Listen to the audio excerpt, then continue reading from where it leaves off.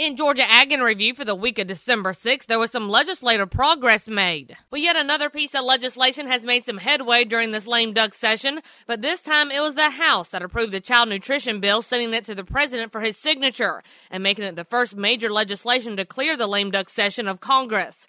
The $4.5 billion bill is identical to legislation passed by the Senate back in August and increases the amount of money schools are reimbursed by 6 cents a meal, and also gives the government the power to decide what kinds of foods could be sold and what ingredients may be limited in school lunch lines and vending machines. The Agriculture Department would be responsible in creating these standards, which would most likely keep popular foods like hamburgers and pizza in school cafeterias but make them healthier, using leaner meat or whole wheat crust, for example.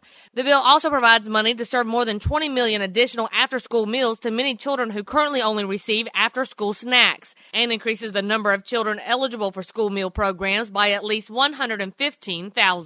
And Randall Wiseman has details on some other legislative developments. Well, EPA's final rule for the numeric nutrient criteria for Florida's waters may be officially published, but the fight is far from over, as Adam Bassford with the Florida Farm Bureau gives us the latest. The Attorney General, Bill McCollum, and the Commissioner of Agriculture in Florida filed suit against EPA on the grounds basically that the EPA is overstepping the state's authority to regulate numeric nutrient criteria in the state, and that those standards that they are putting forth are not fully based on science. The incoming Attorney General and Ag Commissioner have also joined the challenge, along with many others in Congress who have expressed their frustration through letters and other venues. And Bassford says that the Florida Farm Bureau fully supports all of their efforts. Without their support, we would have no voice hardly.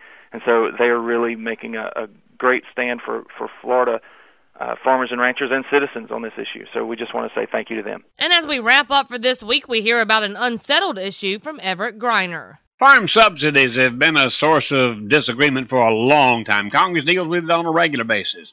The final resolution, nowhere near in sight. Right now, farmland is one of the best investments in the world.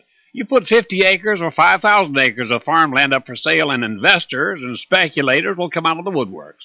According to one environmental group, over half the farmland in America is owned by people who neither live on nor work the land.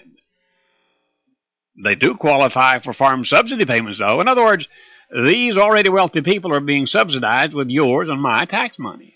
Why is it so difficult for our lawmakers to deal with this issue? I mean, to me, it's simple. If you're not the owner who lives on and farms the land, you're not entitled to a farm subsidy. A professional athlete who makes $12 million a year gets a farm subsidy. And remember, you can find these stories along with all the week's Southeast AgNet reports on our website at southeastagnet.com. I'm Julie McPeak with Southeast AgNet's podcast.